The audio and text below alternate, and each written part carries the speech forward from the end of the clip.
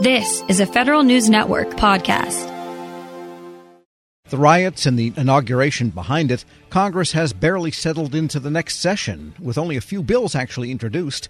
The Senate is mainly concerned with the Biden administration confirmations for the moment. For the week ahead outlook, we turn to Bloomberg government editorial director Lauren Duggan. And I guess they're not quite to the impeachment questions yet, but legislatively, what does it look like? Your introduction is pretty much correct, that not a lot has happened legislatively yet. Congress is still getting off the ground. The Democrats in the House knew they had a majority, albeit a very bare one. The Democrats learned just on January 5th that they would have the majority and be taking over that chamber after 6 years of Republican control. And the parties seem to still be coming to grips with that. And the things that you mentioned as well, preparing for the inauguration, dealing with what happened on January 6th and the fallout from that, which seems to still linger a little bit, has kind of kept them from getting yet to much by way of legislation. The Senate has been busy already, holding hearings on some of these nominations that President Biden has made, confirming some on the floor and looking ahead to some additional ones as well. So the House was initially going to be around this week, but flipped this week and next so that they can focus on committees this week and more floor action next week, which I think points to as well their desire to get some more ducks in a row before they start putting more bills on the floor and actually starting to knock those out. And I guess you have to give some credit to the Biden administration for being rather ready with what it wanted, what it expected, both in the terms of, well, several fronts. One, the executive orders, which don't involve Congress. One, what it would like legislatively. And I think in a couple of the signing ceremonies, President Biden said, yeah, this is what we're going to ask for. And then on the lineup of appointees ready to roll, it was pretty together, it seemed like, when they came in. They did have a pretty thorough list ready to go. Obviously, the list of nominees trickled out over the course of a couple of months, even heading into the final weekend before President Biden and Vice President Harris were sworn in. But they had names up to Capitol Hill, and Capitol Hill began vetting some of those nominations even before they had the swearing in on January 20th. Now, that happens fairly frequently. The parties have worked together traditionally to start that process out. There were fewer confirmations right away on the 20th than some people certainly wanted, and even than some past presidents have been able to secure on their first day. But the processes are rolling along. The Biden team had acting people ready to go and has been naming those and rolling those out as well, so that the agencies are still running and functioning with somebody in charge. So they were ready to go there. And then executive orders, they had a stack of those ready to go. Obviously, even on the first day, by the time President Biden made it to the White House, he had some things to sign. So you're right. They had a lot of ducks in a row, including a big stimulus proposal that I think is going to be one of the dominant issues coming up. And I want to get to that, too. But just a final question on the confirmations. Some people are controversial, some less so. Do you think that because of the close division in the Senate, 51 to 50, if you will, that the Republicans will keep their powder dry for the really, really controversial confirmations and save their energy on the ones that maybe they don't love, but they'll let them get by easily? They might. We'll have to see how it plays out. There were some holds placed last week that then came off. One, for example, was Avril Haines, who was the Director of National Intelligence nominee. There was a hold placed on that, which pauses action and would require leaders to go through several steps unless there was unanimous consent. But a senator came to the floor, in this case, I think it was Tom Cotton, and said he lifted his hold, allowing her to move forward. So far, we seem to be having the nominees that are easy go first, ones that they can get unanimous consent to move to quickly, knock out the vote, and then move on to the next one. There will be picks that will be harder, that will be slowed down, that if senators wanted to, could slow the process around. But they probably are going to knock out some of the less controversial ones first. The thing is, you only need 50 votes to cut off debate and get to a vote on confirming. They would have those 50 votes if everybody stayed on side. If they needed that 51st vote from Kamala Harris, she would obviously go over to the Capitol and cast that and move these forward. So we will be watching as these play out, because there are some, as you mentioned, more controversial than others. We're speaking with Lauren Duggan, editorial director of Bloomberg Government.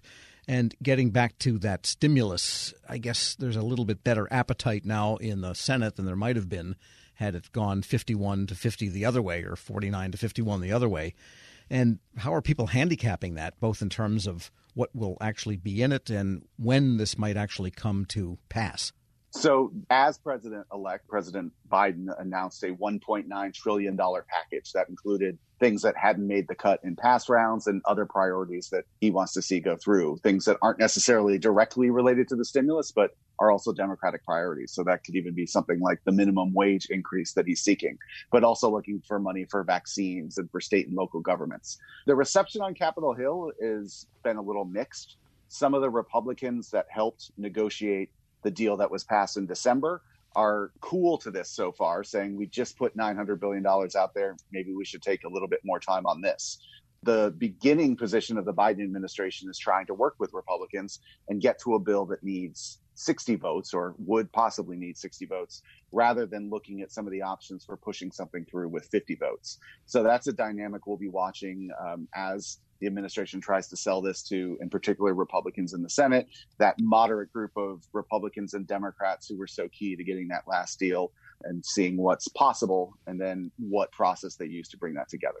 And on the House side, Virginia Representative Jerry Connolly wasted no time in putting out a really nice, 2% plus 1% for locality pay raise next year for federal employees. That actually could have legs, I guess, now, again, given the situation in the Senate.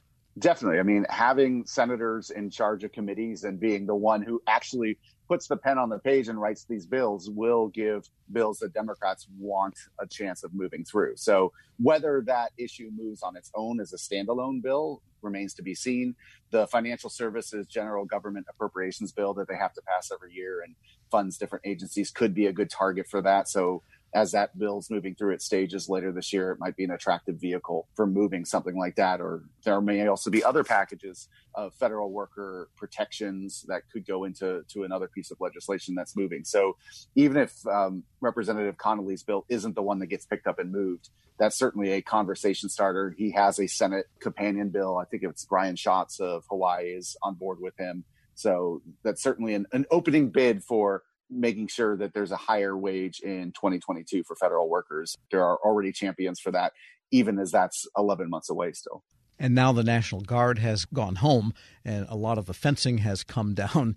Yet there is the aftermath of the riot, which has seemed to have slipped into the background for the time being in the excitement of the new administration and the Oval Office viewings and all of this. What is actually going to happen now? Congress still needs to come to grips with its own police force and its own modes of operating in the future now that it knows that it's vulnerable. Absolutely. There's an appetite by a number of committees and subcommittees to look into what happened on January 6th and afterwards, and beforehand, too, what instigated and led up to that. So we are going to see more action and discussion on that. I would expect a lot of hearings from House and Senate committees that have oversight of the Capitol Police or of law enforcement or even the military to find out what happened with why the National Guard wasn't there on the 6th, for example. So many investigations there. We've already seen in the House, one of the reactions was to install magnetometers outside the chamber. That's caused some problems for members who don't want to pass through those on their way to vote or to speak on the floor. Nancy Pelosi has said she may look into fines for people who don't comply with that. So that's a lingering thing. And then committees still need to get up and running and name all the members of the subcommittees and start looking at their internal budgets and then start dealing, obviously, with the federal government's budget for the coming year. So the pace of getting to the point where they can really legislate and do full committee work has been slowed, including in the Senate, where they're still coming to grips with being a 50-50 Senate and making sure that they can move forward with that very razor-thin majority, because it does change the way committees operate when you don't have a absolute majority in the way you would if it was a 52-48 or, even back in the day, 60-40 Senate with one party having an advantage. So we're almost to February, but Congress is still a month in, coming to grips with really forming itself and getting going. Lauren Duggan is editorial director of Bloomberg Government. As always, thanks so much.